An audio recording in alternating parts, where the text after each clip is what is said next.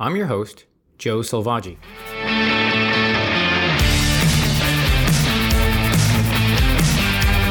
Welcome to Hubwonk, a podcast of Pioneer Institute. 3 months after broad awareness of the COVID-19 virus, Massachusetts citizens in lockdown have tried to understand the experience of those dealing with the virus directly. After more than 7,500 deaths in Massachusetts alone, what has this extraordinary event been like for those who work in the emergency rooms, seeing the disease firsthand? Has this epidemic exposed weaknesses in our best-in-the-nation capabilities, or has it helped us to discover new insight into how our healthcare system might work better? Our guest today is Dr. David King, trauma surgeon of Massachusetts General Hospital. Dr. King is no stranger to health emergencies. He's been a combat trauma surgeon for 2 tours in Iraq and Afghanistan. He ran the 2013 Boston Marathon and then immediately attended to the most profoundly injured bombing victims for 3 days afterward. And he just last year treated David Ortiz after he was flown from the Dominican Republic with gunshot wounds. Dr. King is here to share his experience of what life has been like at Mass General during the pandemic and how he and the hospital have adapted to the crisis. Joining me from Pioneer is Senior Healthcare Fellow Josh Archambault. Josh will share with us his observations on how the epidemic and the lockdowns have shifted healthcare needs and costs, and what will be the most prudent policy adaptations to address the system going forward. Welcome back to the show, Josh. Thanks so much, Joe. Josh, shortly we're going to be talking with Dr. King about his experience at MGH in the emergency room, dealing directly with those with the COVID-19 virus. What would you like to hear from Dr. King, and what has your research at Pioneer revealed to you? Of course, we're in the early stages. What has it revealed to you about the impact this epidemic is having on our regional healthcare system?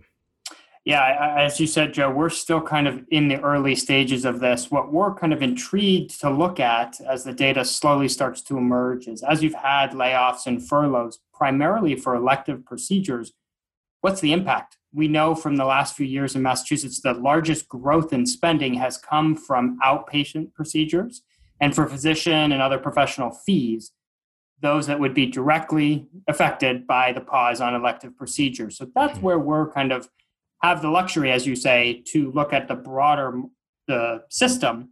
While today our conversation is really going to focus on what's happening in hospitals directly related to COVID-19. Yes, this is interesting. As you say, the story is still unfolding. I think we're all part of one massive healthcare experiment, involuntary experiment, and I'm sure we'll be writing about this for years to come. So when we return, we'll be joined by Mass General Hospital emergency room physician and trauma surgeon, Dr. David King.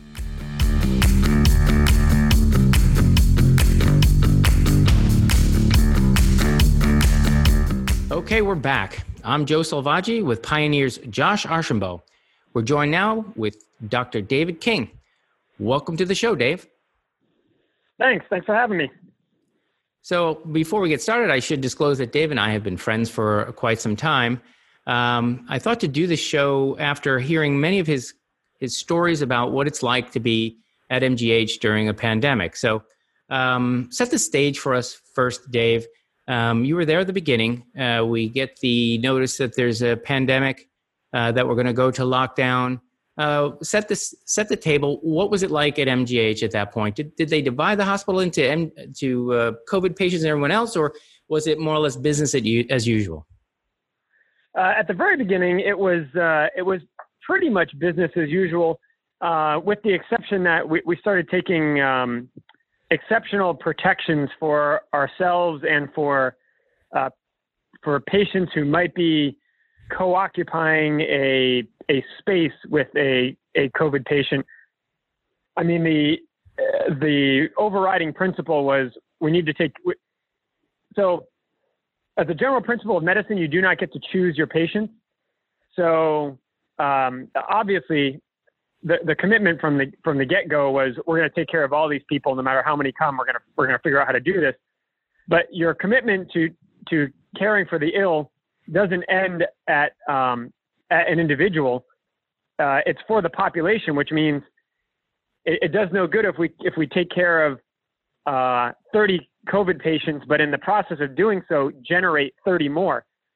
So much of the much of the work that was done at the very beginning was figuring out how do we care for all the COVID-19 patients and make sure that the other patients in the hospital who are there for their own non-COVID related legitimate reasons don't get sick.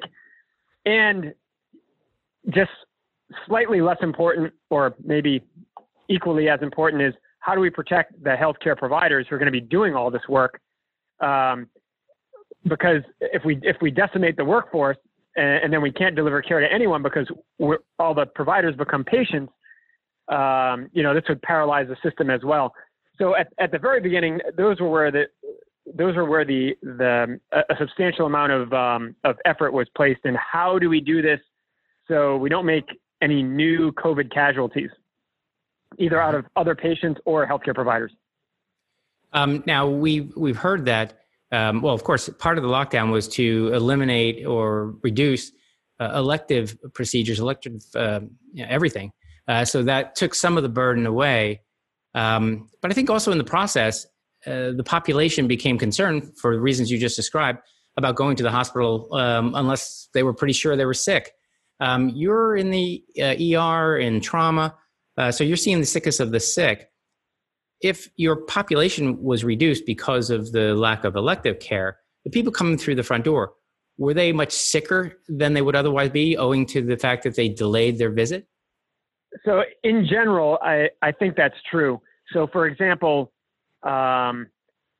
before COVID-19 hit, if you developed abdominal pain and you were uncomfortable for a few hours, in general, you showed up in the ER and we figured out what was wrong with you. You had appendicitis, you got your appendix out and went home in 12 hours.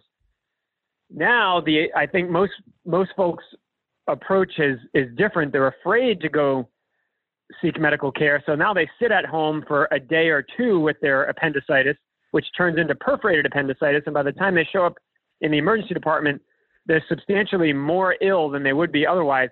And the same, I think, in broad strokes, this is anecdotally speaking, to my knowledge, no one has studied this at our hospital, but the same is true in broad strokes for most other disease states. So patients presenting with chest pain well into a heart attack, or a neurologic deficit well into an evolving stroke, whereas 8 months ago or a year ago, they may have shown up substantially earlier in their course of illness. And so anecdotally, that's been my observation. I'll also point out that as the pandemic has waned on, the opposite is happening for the COVID patients, meaning at first, people were staying at home and getting very ill with COVID. So by the time they showed up in the emergency department, they were in profound respiratory distress. And I think what we're seeing now, largely, I think because of public awareness, is people showing up at the emergency department very early in their course, which allows us an opportunity to intervene earlier and maybe avoid them getting to this point of severe respiratory distress and winding up in the intensive care unit, which is where I am sadly spending the majority of my time these days. So it's working in both ways. Yeah, that's very interesting in that naturally in the beginning people were quite afraid to go to the hospital, go to see a doctor, and now perhaps they're becoming more comfortable with the notion of if they feel ill, they're going to act on it immediately. We'll visit that theme a little bit later, but I want to get back to the lockdown itself. The whole premise of the lockdown was to avoid overwhelming the system, and you described some of those fears yourself in the beginning. We only have so much capacity, and if everyone gets sick at once, you have to make uncomfortable decisions. You can't speak for every hospital. You're at MGH, the best in class.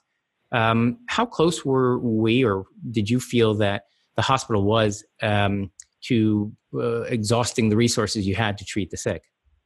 Sure. So as I am not an official spokesperson for the hospital, of course. However, I am on the Mayor Walsh's COVID task force, so I have a little bit of visibility over the entire city and the entire healthcare system. And I can tell you, the preparations were good. The system never was overwhelmed. I don't even think as a city we even came close to being overwhelmed. Now that doesn't mean we weren't stressed and the system wasn't working hard, because we were stressed and the system was and continues to work hard. But to say that we were on the edge of being overwhelmed as a municipality or as a medical municipality, I think is probably overstated. We had substantially more capacity available to us as a city and at MGH. And as you point out, the point of the lockdown and the social distancing and masks and so on was really to flatten the curve out, not for its own sake, although that has intrinsic value as well, but in order that we don't overwhelm the medical infrastructure. And largely that worked. Now, if you try to dig down on this stuff and say, well, which of these measures mattered the most? Was it masks? Was it social distancing? Was it staying at home? Like, which of these made the biggest difference? The answer is, of course, we'll never know. We can speculate in a variety of ways, but when you institute 3 or 4 or 5 or 10 different interventions all at the same time, it's very difficult to determine which of all of those simultaneous interventions made the biggest difference. Probably one of the interventions that mattered a lot was sadly at the expense of our airlines. So by limiting travel, and I don't mean by government decree, this was largely done by individuals alone, deciding that they didn't want to travel, it was too risky to travel, which of course is decimating the airline industry. But the demobilization of society probably, I think, contributed dramatically to the flattening of the curve, or in our case, we're over the curve, right? We're decidedly on the way down off the peak, substantially so. And so it was all these maneuvers happening all at the same time. We like to describe this when I'm talking to the mayor about this. We often use this analogy of we're building the airplane as we're barreling down the runway to take off, and largely almost everyone on Earth is doing that right now, right? We're trying to figure this out in real time as it's happening. Sometimes we make some really smart moves. Sometimes we make some moves that aren't very helpful. And it's difficult to know which of all the moves fall into any of those categories in the moment. Retrospectively, a year from now, we'll be looking back and doing deep dives and after actions, and we'll figure out which of these many moves ended up making the biggest difference.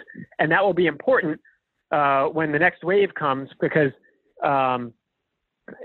not to sound like the guy who's panicking, but we are at the end of the beginning right now, and things currently look quite good. But there's a legitimate worry that this could all come back again in the fall, particularly if we become sloppy. And by sloppy, I mean abandoning social distancing, abandoning masks, reopening too soon in a way that's not smart. I know for politicians, this is especially painful because the handshake is the signature intervention of an introduction. But at least for the time being, the social gesture of a handshake needs to go away as an interaction amongst people who don't share the same household, and that's hard. And of course, the hand hygiene and masks sadly will not go away. And I'll point out that masks, unless you're wearing an N95 respirator in the hospital, masks do not prevent you from inhaling droplet nuclei that have virus on. They don't prevent you from getting infected. They prevent the person next to you from getting infected. They prevent you, when you're wearing the mask, from personally shedding droplet nuclei when you sneeze and talk and cough, so that the person who's in the cloud of droplet nuclei around you doesn't inhale it. So masks are basically a social contract when you're walking through the park and you're crossing paths two people are crossing paths and they're both wearing masks, essentially those two people are saying to each other, hey, I care enough about society and you, a perfect stranger, that I'm gonna cover my face. So if I sneeze and we happen to be in proximity, you're not going to breathe in the droplets that I'm shedding from my respiratory tract. Probably this makes a dramatic difference, especially in places where population density is high. So that was a lot of good information about what we have done. As you say, we don't know what was the most useful and what wasn't useful. We'll only know in hindsight, but I'll take away from that. We should be isolating politicians. Is that the idea? I think we need to be careful with the way we interact with each other. Not just politicians, but all of us. No, that's fair. Wash your hands. Don't share pens. I see this happening all the time. You should not be sharing a writing implement. When you go to get takeout and you're signing your credit card receipt, you shouldn't be using the same pen that the guy before you. Bring your own pen. Right. We just have to be careful about how we contact each other, and those are called fomites. These inanimate objects that when you touch them, they may have virus on them, and you may not touch another person, but when you touch the disposable pen, put it down on the counter, and the next person picks it up, you've just transmitted virus to them, or them to you, or vice versa. So we need to be careful about that. Very, very good advice. Okay, I want to bring in Josh Archambault into the conversation to talk more broadly about trends in healthcare and what he's seeing in his research. Josh, what would you like to ask Dave about his experience effectively on the front lines? Hey, David, I'd be very curious to learn a little bit more about this coordination among hospitals or through the mayor's office. Joe and I have had the pleasure of kind of dissecting and talking a little bit about the quality of data that's out there, or the public policy responses by politicians, and the economic trade-offs. I'm kind of curious, though, behind the scenes, as you're trying to advise the mayor, as MGH is trying to coordinate with other hospitals, what has that been like? How has communication been? What sorts of data points are being shared that has changed the way that hospitals have worked together, if at all? Maybe the answer is none, but just kind of curious to hear a little bit of how those conversations have played themselves out over the last couple months. Sure. So political parties aside, I would just like to commend the mayor for what I would regard as exceptional leadership, at least over the hospital systems throughout this entire pandemic. He's been incredible. We offer what we all think is our best medical advice, and in general, he has universally listened and taken that advice and turned it into what I think and what most of us, I think, would regard as good public policy. And that is remarkable, because sometimes it's very difficult to get politicians to listen to scientists in a way that affects real action and makes a difference. So I think overall the coordination amongst hospitals has been exceptional. I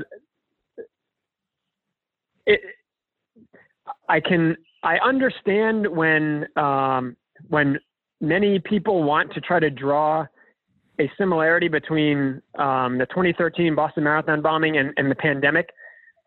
Obviously they're both disasters for the city. They both required a high degree of integration amongst healthcare systems and so on. But really the similarities end there, except to say that the Boston bombing forced hospital systems to talk to each other in a way that before that was, I think, largely academic and not effectual. And that experience, the Boston bombing, taught us that having free lines of communications between hospitals and hospital systems can improve outcome for the greater good. And as you know, in times of mass casualties like this, be it a terrorism event or a pandemic, we, as healthcare providers, we try to shift our scope a little bit from caring for any one individual to this larger approach of doing the greatest good for the greatest number.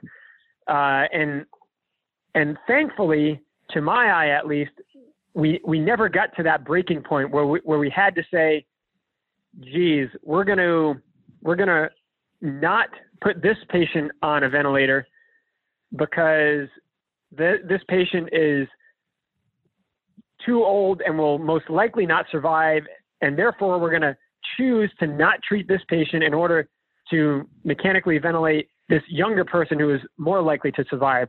So to my knowledge, that did not happen anywhere in Boston, thankfully. And to me, that speaks to a high degree of integration amongst health, not just individual hospitals, but the healthcare infrastructure on whole. Yeah, it's interesting. Certainly, there were some headlines around some state guidance around controversial ethical decisions that may need to be made. I think that conversation will definitely continue as a result of this pandemic. I want to switch the conversation for a moment to get your thoughts on, there's been a number of headlines around, and we've kind of talked about those that would self-present previously at the ER, heart attacks, strokes that just weren't coming in the rates that we would expect. So I want to hear kind of your thoughts there, but I want to pair it with another question, which is, research in the past has estimated that about 30% of healthcare spending may be pure waste. And so we're going through a little bit of this involuntary experiment in which people are delaying care. And I think there's a lot of researchers wondering, what will we actually look back upon this? Do we think that all of that delayed care was a negative thing, or do we actually find out that some of it avoided care was okay to be avoided? So just how do we think about those coming and interacting with the healthcare system that should be coming to the ER versus those that maybe were coming in the past? And as we know from state research, indigestion, other things were one of the highest rates for why people were coming to the ER in the past and really shouldn't have been going to the ER. They should have been seeking care another way.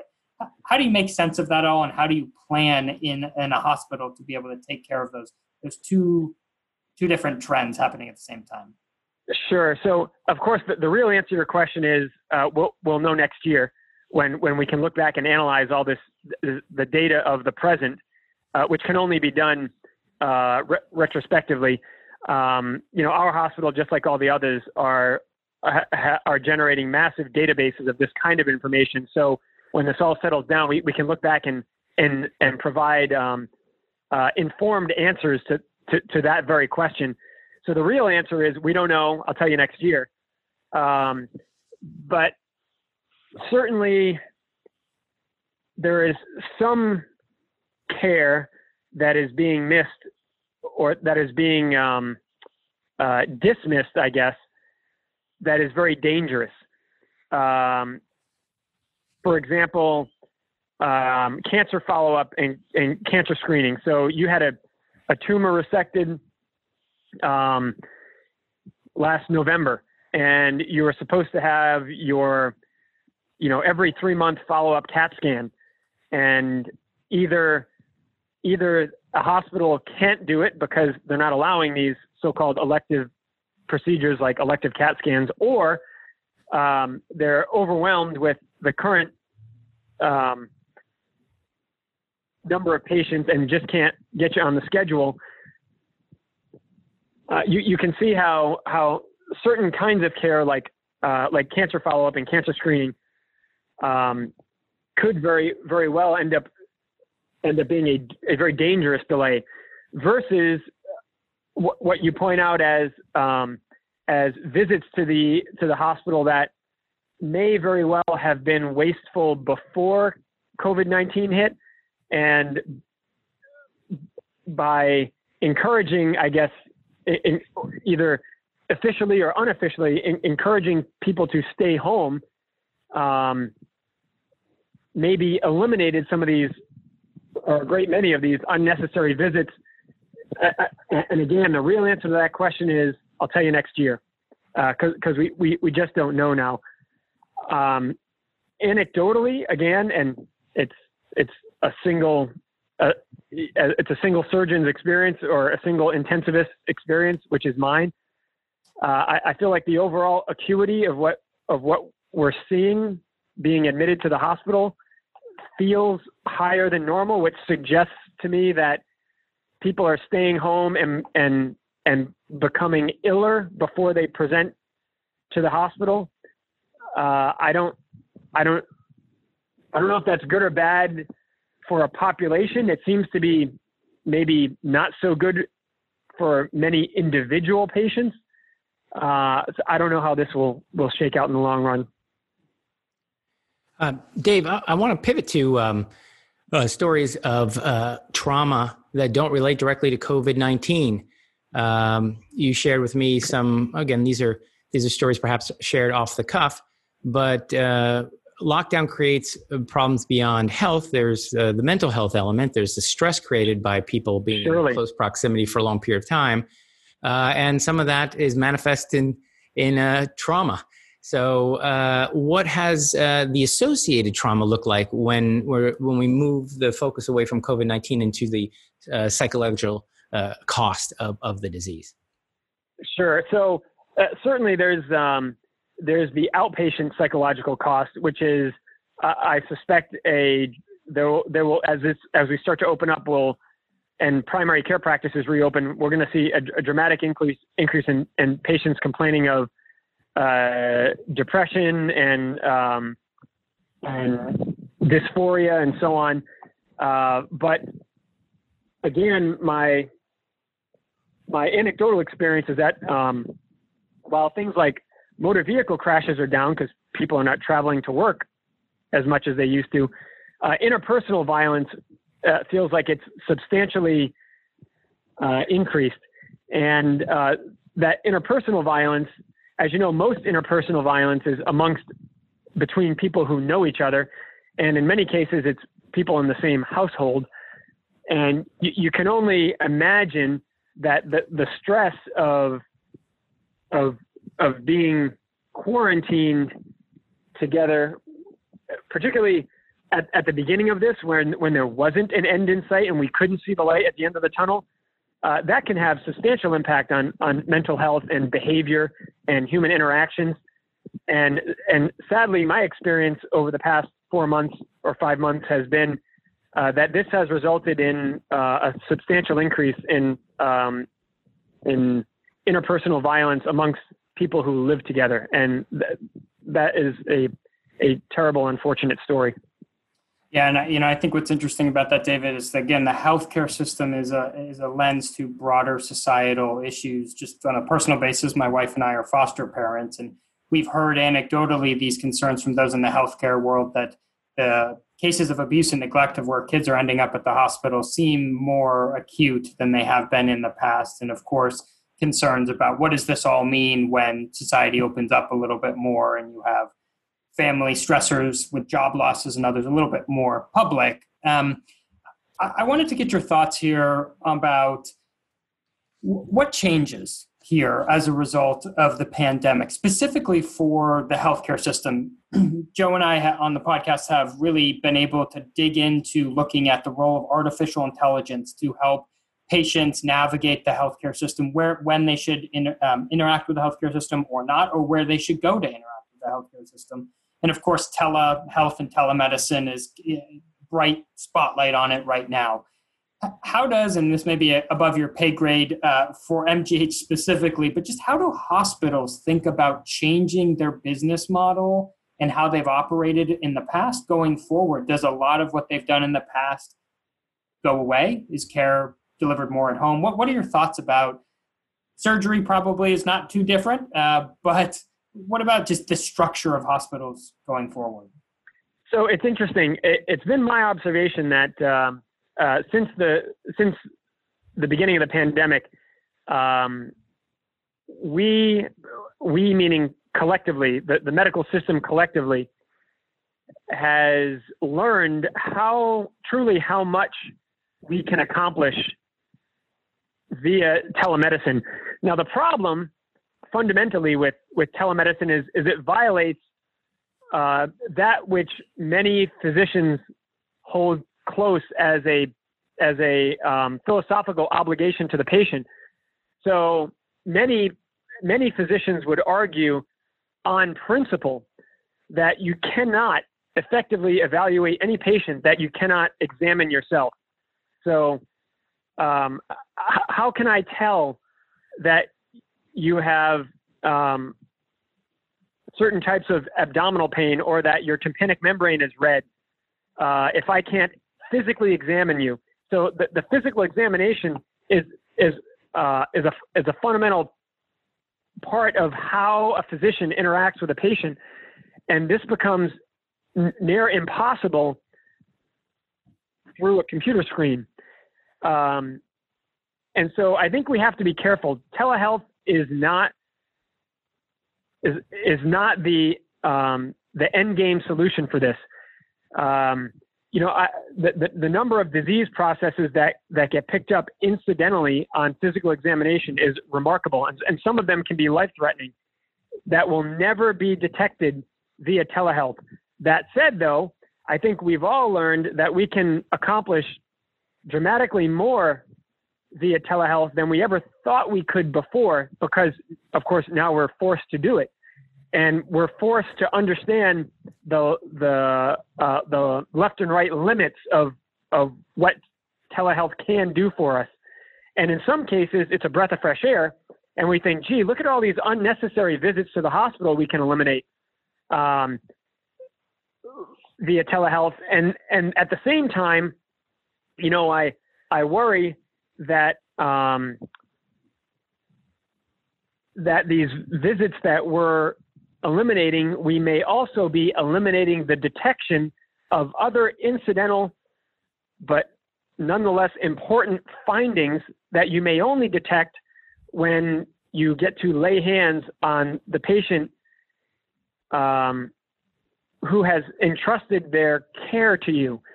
So, for example, you come to see me as a surgeon because you have problems moving your bowels. I conduct a telehealth visit with you. I can't figure out that there's anything wrong with you. Meanwhile, if I had seen you in person, I would have detected your inguinal hernia with a loop of bowel stuck in it that I positively cannot do via a computer screen. That's a big problem. And I'm not executing my responsibility to you as a healthcare provider if I declare via a computer screen that there's nothing wrong with you, that you're fine, when in fact I never had the opportunity to examine you myself, and you have an underlying diagnosis that I could only have detected by a interpersonal physical interaction. So, I worry about that. Telehealth is important, and we've certainly learned to embrace it through the pandemic, but it is not the end point. It can never be the end point. The physical interaction between a physician and a patient has to exist. Maybe it doesn't have to exist for all problems all the time, but it can never go away entirely. So, Dave, I appreciate those thoughts. We have had a episode on telehealth and the promise of telehealth, but as you say, we're never going to replace the physician, the human behind the health, right? Now, we know that many of the people on Beacon Hill, policymakers, legislators on Beacon Hill, listen to this show. You've already shared with us your direct contact with the mayor and his good work in this field. If they happen to be listening to you and they want to use your experience to inform legislative policy, is there something you'd like them to know when they think about how they can use the pandemic as a learning experience or to modify laws as we know? You can opt out and say, no, I don't really see a policy prescription here, but what would you like them to know if they were listening? So my plea, I guess, would be to please listen to the people doing the work. So what is this line? Those who say it's impossible shouldn't interrupt those doing so. So my plea would be, listen to the folks on the ground, or as we say in the military, the ground commander is always right. Right? He has the visibility of what's really happening. And what I would say is, and again, I want to compliment the mayor in this respect. Before making policy decisions, please consult the people who are living it. If you're pondering making a health policy decision as it relates to a municipality or a population or a healthcare system, and you're not the one putting an N95 on every day and proning patients in the ICU and managing their vasopressors, then you have no business making that policy decision until you consult those who are. And when that consultation takes place, obviously politicians become informed, and even amongst, I understand, even amongst very educated and smart healthcare providers, there will be disagreements about where policy should go. But my plea would be for politicians to understand each of those positions and then make an informed decision, instead of just making a decision based on whoever is yelling the loudest at a moment in time. Because the person yelling the loudest, or the problem getting the most coverage on the news, may not in fact be the largest problem. It just may be the loudest problem and not the largest problem. Those are wise words. We're getting close to the end of our show and our time together. So I want to pull back from the important topic of the COVID-19 pandemic and your experience at MGH, and bring up another topic. Unfortunately, this year the marathon was canceled. Even the postponed marathon was canceled. I know you qualified this year, and in fact, did your marathon on your treadmill in your office. Is that right? Yes, I did. I did treadmill marathon on Patriots Day. It felt good. But boy, of course, it's just not the same thing. Not nearly. Not nearly. I should reveal, I can't resist introducing this. Dave and I have run marathons together, but how many are you up to at this point, including your treadmill marathon? Oh, geez. I think I'm well into the 60s or 70s now. 70 marathons. Good for you. Well, I'll ask one last unfair question. We've postponed this marathon. What do you think the prospects are for next April? I just want to emphasize, I have no official role with the BAA other than being on Team BAA. So officially I run for the Boston Athletic Association. I'm on the team. I'm not their spokesperson, but I am a doctor and an intensive care doctor at that, who spends my days treating all the COVID-19 patients at MGH. I was crushed that the BAA canceled, or the mayor canceled the marathon in April, but it was the right move. I am profoundly disappointed that the rescheduled marathon for the fall was canceled, but it was the right move, and it was a necessary one. And those words are hard for me to say, because I want to run just like the other 20,000 people want to run, but it was the right move. It would be unforgivable to gather a group of international athletes in Hopkinton, put them all in starting corrals, shoulder to shoulder, or, breath to breath, everyone breathing in everyone else's droplet nuclei. And maybe it would have gone off just fine, but think of the optics of the alternative. If even 5% of the field ended up getting sick from that, or worse yet, 10% of the field, or 20 or 30, it's just an unimaginable catastrophe. and of course, there's no way to know what this will look like in August or September. It might have been okay, but it might not. And to me, canceling was the only responsible decision. And again, I want to emphasize, no one consulted me specifically on that. Dave, hey Dave, should we cancel the marathon? I was never asked that question, but if I was, I would have sadly, at my own expense, because I want to run, my answer would have been yes. This is the responsible thing to do. Well, yeah. So that's a great way to wrap up the show with the assertion that there are responsible marathon runners out there. I don't know too many, but God bless. God bless. All right. Well, thank you very much, Dave. This has been an exciting show. Very interesting. Thank you for sharing your experiences, and of course, thanks for your hard work there at MGH, helping us all when we're at our most vulnerable. Thanks, Joe. And again, I just want to reemphasize, I am not the official spokesperson for MGH or for the marathon, but to my eye, I am proud to be associated with both organizations because both organizations have made a series of decisions and exemplified exceptional leadership in difficult times. And I'm proud to be an MGHer, and I'm proud to be a Boston Marathoner. Well, God bless. Thank you very much, Dave. Thank you.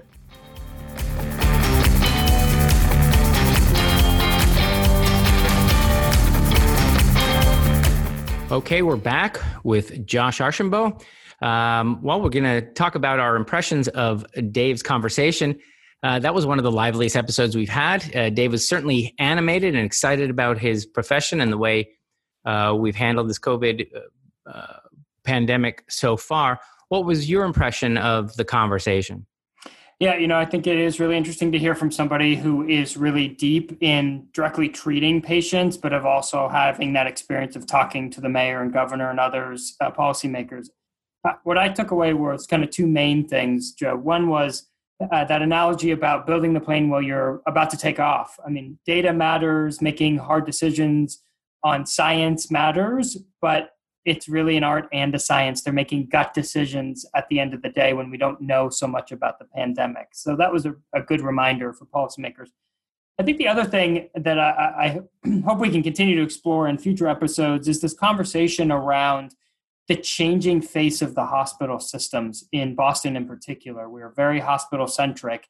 And I think that lessons learned, best practices really should influence the way we in policy community and the business world talk about our health infrastructure. Very expensive to maintain our current structure. And does that need to change both for health reasons and for business reasons going forward?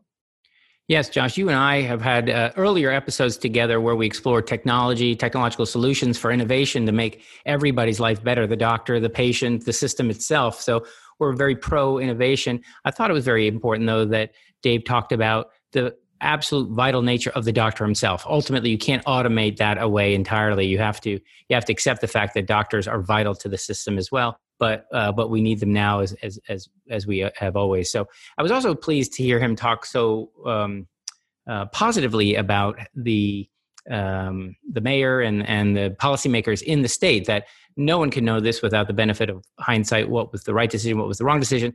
What we can expect from our leaders is that they listen to those on the front line who are actually experiencing, in this case, the epidemic firsthand, and building policy as we go, as you say, as putting that plane together as it's taking off. No easy task. So thank you very much for joining me again, Josh. I think this was a great show.